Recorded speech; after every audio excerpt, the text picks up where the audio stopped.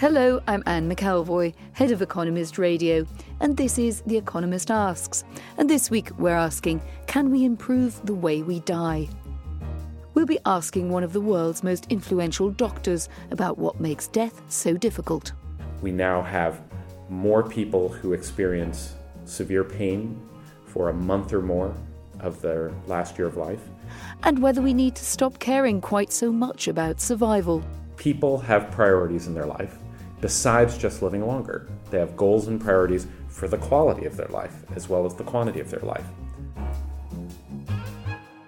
The past 150 years have seen remarkable changes in how, where and when humans die. Before the 20th century, most deaths occurred at home and illnesses killed quickly. Today, more and more people are dying in hospitals or in nursing homes. And for increasing numbers, the end comes only after extended and painful battles with disease and decline. Medicine has done wonders in helping us live longer lives, but should it also be searching for better ways to end them? Atul Gawande is a surgeon and author who's written extensively on mortality. His book, Being Mortal, transformed the debate about dying patients, and his non-profit, Ariadne Labs, also does hands-on work, trying to change how doctors deal with patients who are terminally ill. John McDermott is The Economist's global public policy editor, and he's been looking into the changing landscape of death all over the world.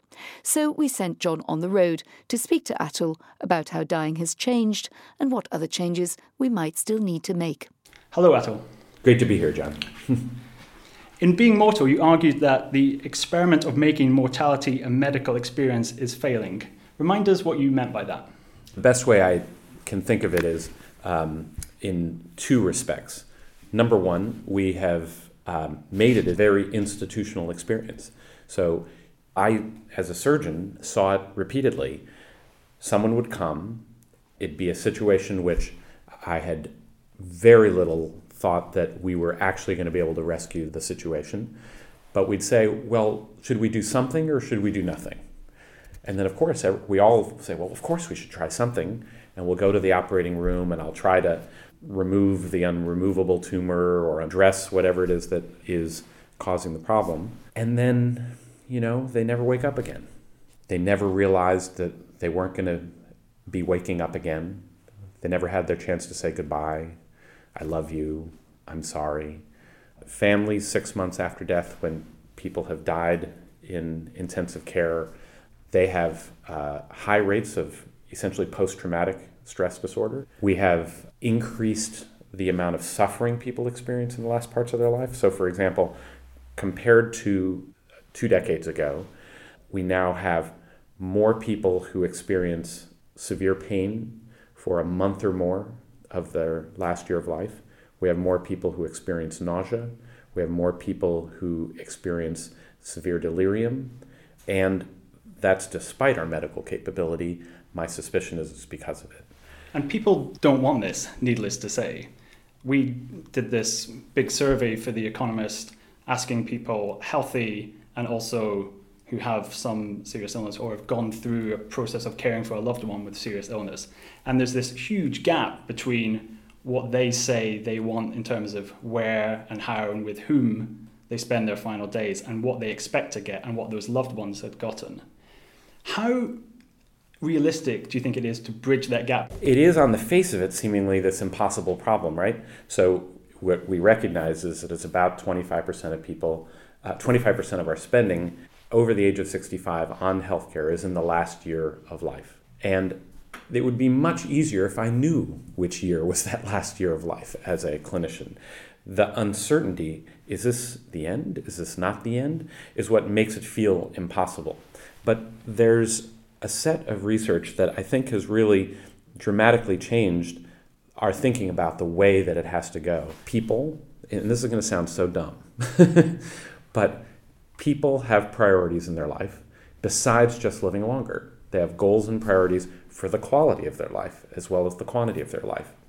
When we don't ask what those goals and priorities are, not surprisingly, our treatment is often out of alignment with the quality of life that they are seeking. And the result of that is suffering. When we do ask, what are your fears if your health worsens? What are your goals? if time is short?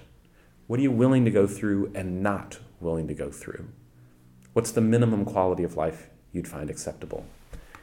The answers you get start telling you what their goals for their quality of life is. And then if you align the treatment with those goals, what people end up choosing is to not continue on the chemotherapy or go for advanced surgery as last-ditch efforts, as a kind of heroic last maneuver, and instead spending more time at home, not only in the last few days of life, but overall in their last few months of life, that they are less likely to die in the hospital in the ICU, more likely to choose hospice care, and they do not live shorter.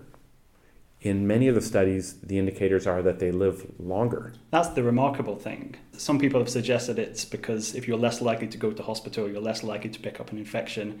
Others, though, have said it has more to do with almost the psychological effect of having these conversations. Where do you stand? Our therapies that we might try as disease advances have a lot of toxicities associated with them. Your most likely week in which you're going to have surgery in your life is the last week of life. If you're getting surgery, you're going through all the pain, all the disability, all of the risks, and you haven't had time to heal to benefit from it. If you are able to assert your own control to say, my goal is that I want to be home as much as possible as I face this serious illness that seems to only be getting worse rather than better, then you're declaring, I'm fighting for having a good day today rather than giving up on having a good day today for some possibility of time in the future that is fast drifting away. You aren't hitting them with stuff that hurts. You're helping them with the things that have them achieve a better day. It's not surprising that people tend to do better once you understand that. When I was in Japan doing some reporting for a piece on end-of-life care around the world for The Economist, I spoke to a senior doctor and we were talking about some of the work you'd been doing. And he looked at me and said, you see, John, death is messy. And I think the point he was making is that while in theory it is great to be able to have these structured conversations a good period of time out before the end occurs, often you can't do that. In particular, you might not be able to do that when, say, the patient is mentally deteriorating, whether they have dementia or Alzheimer's. How can you have better serious illness care involving better communication when it's hard for the patients to communicate? So I did interviews with people in their first month in nursing home. And I remember meeting a patient with advanced Alzheimer's dementia. And she had medical orders that she be on a pureed food-only diet because when it becomes advanced dementia, you can also have difficulty coordinating your swallowing, and the concern is she could potentially choke. And the staff would catch her stealing cookies from her neighbors. And she was hoarding them, hiding them, and every time the staff would take them back, scold her, write her up, call the family at home, say she's taking cookies again, and you have to help us stop her. And it just breaks your heart because here she is, she's expressing her joy. She's telling you with her actions what is meaningful and important to her. She didn't know the risk of choking, but she was eating the cookies, and you could have a discussion with her before she reached that stage, or with the family to say, is this a risk that you, acting on her behalf, are willing to take? More and more, when you visit old age homes, there are these big places with these long halls and people slumped over in their wheelchairs, in a very depressing vision, and they're built around a nursing station, and they look like hospitals. But then I visited several places that were built instead around a kitchen, just like your home. And in the kitchen, you had a refrigerator. And in the refrigerator, you could go in at any time and eat whatever you wanted. There's one in France that's built around a vineyard. Right. And the first response that traditional administrators of these places say is, you let them go into the kitchen and take whatever they want? What if a diabetic goes in and takes a soda? Well, that's a choice we all make every day in our own homes. And if you, just because you're in a place where you need help doesn't mean you should have to give up on your autonomy and your choices. And yes, if you are cognitively impaired, then it goes to the healthcare agent who makes decisions for you to make these choices. And that's why it's critical to make it normal to have these conversations about what you would consider acceptable quality of life and what you would consider not acceptable quality of life. So when do you have these conversations? You've developed this single-page guide Yes. for how non-palliative care doctors in particular should have conversations about serious illness. When do you work out this patient's ready? It's never wrong to have this conversation. Furthermore, it is not a one-time conversation. This is a process, not an epiphany. I wrote about in my last book, Being Mortal, the course that my father, who was a surgeon, took with a brain tumor in his brainstem and spinal cord. It was not curable. It was growing very slowly, so we didn't know how long it would take. Would it take a decade, 2 decades? As it happened, it was about 3 years. And the conversation at first about what was important to him was, as long as I can do surgery, I will take any treatment, as long as it can help me continue to do surgery. And so that was how we kind of planned the treatment. And then when it reached the point where he became paralyzed in one arm and he couldn't do surgery anymore, he thought his life was over.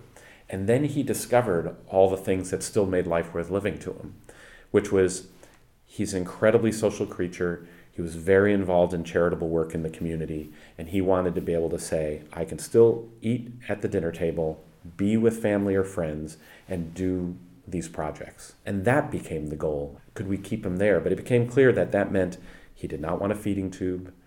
When he started to have difficulty breathing, that he would not want to be in a ventilator in a nursing home.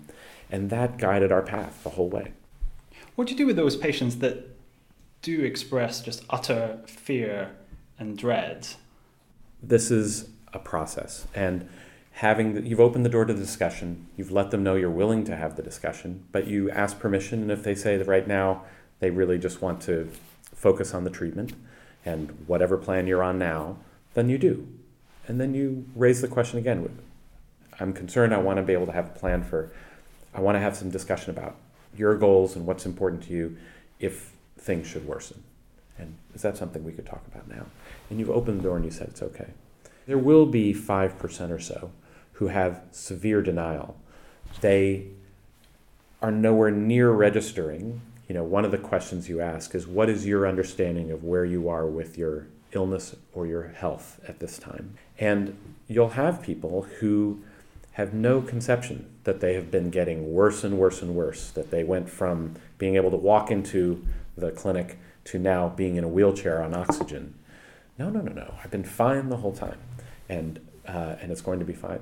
Those are the folks where you absolutely do not want to push, but you need the expertise of the palliative care expert, because dealing with people who have severe denial, pushing back only fractures your relationship and may push them into a corner and make matters worse rather than better.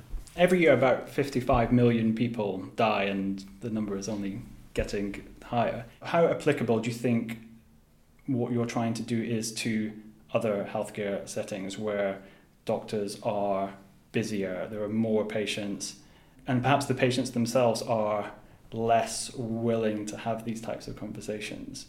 How applicable do you think these conversation guides are?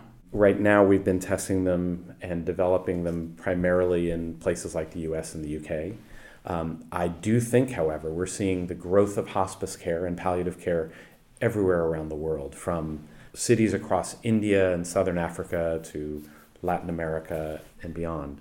There's also, I think, a sequence that occurs over time. People go from, at the very poorest levels, die at home because there's no access to health care. Then as their economy improves and as their health system improves, they go and seek care in the healthcare system. Then as their economics improves, they start asking for not just commitment that they have quantity of life, but they start demanding that there be quality of life associated.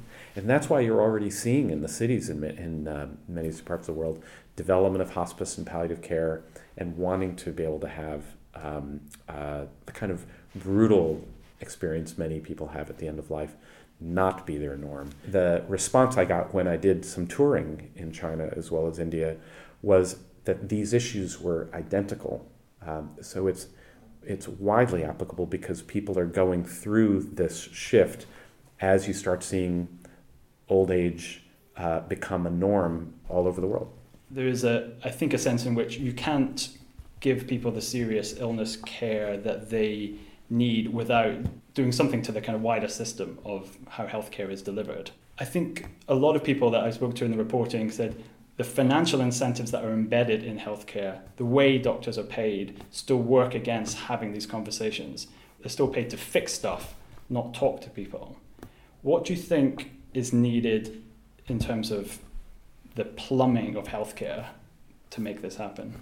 I don't think people realize, but in the United States, we've gone from less than 20% of the population having hospice care at home as part of their care to now more than 50% dying at home or at a hospice facility. Ronald Reagan, of all people, was the one who signed into law that hospice care would be provided as an entitlement, as a universal benefit of the Medicare program, which is the program for the elderly and the disabled. And so the result is that in the last 10 years, we've seen enormous growth. By contrast, in the National Health Service, it is still largely provided as a charitable kind of provision without very much support and commitment to it without the commitment to it as part of the regular package of care. The second thing is that in the U.S., it's been a commitment that you only get hospice care if you give up all of the curative treatment. So you have to make a choice that you're going to give up your regular doctors. You're not going to have an option to return to taking chemotherapy or doing surgery or getting radiation. And that makes people very reluctant to sign up. And that reflects a broader view of palliative care, I think, which is... It's not just for the very end. Yeah, it's that people will say, oh, it's what we do when we give up hope. Right. And I used to say that. I used to say to my patients, they would say, should I see someone from palliative care? And I would say, oh, no. We still have options. So Medicare doesn't pay for that. It pays either for you to be in hospital or in a hospice. But that's right. And it's an important distinction to make here. Palliative care is care focused on your improving the quality of your care and addressing symptoms and other things, regardless of whether you got hospice or not, right? So you can see a palliative care clinician at the hospital. But hospice care is the at-home or in a residence services to ensure you have provision of the right treatments. And there's good evidence that when you take away the requirement that you have to give up on curative care for your condition, that people are much more likely to sign up for the hospice care, and then they stop taking aggressive treatments earlier, and the overall net result is both better quality of life and lower costs along the way. And as well as changes to how the financial plumbing works, what about regulation? Because I think a lot of nursing homes and hospitals, they're squarely focused on safety and survival, but none of these broader outcomes that you referred to earlier are included. Is that right? That's right. The measures that we apply for rating old age homes in the US and in the UK are primarily weighted towards looking at safety measures. But there's very little to assess. Are people lonely? Are they isolated? Is their privacy being violated? Do they feel they have choice and autonomy about their life in some core way? And furthermore, the decision maker about where a person is going to be is usually their adult child. They're looking to a son or daughter for the choice about where they go. And that person is usually asking, is it safe? That's what they're focused on. As one nursing home director said to me, safety is what we want for those we love, but autonomy is what we want for ourselves. Really basic human stuff that start to make these places something that don't seem just like a prison, but actually become a home. Dr. Atul Gawande, thank you very much for joining us. Thank you. And if you've any thoughts or perhaps final words on this, don't forget to tweet us at Economist Radio, or you can send us an email, radio@economist.com. That's it for this week's Economist Asks. In London, this is The Economist.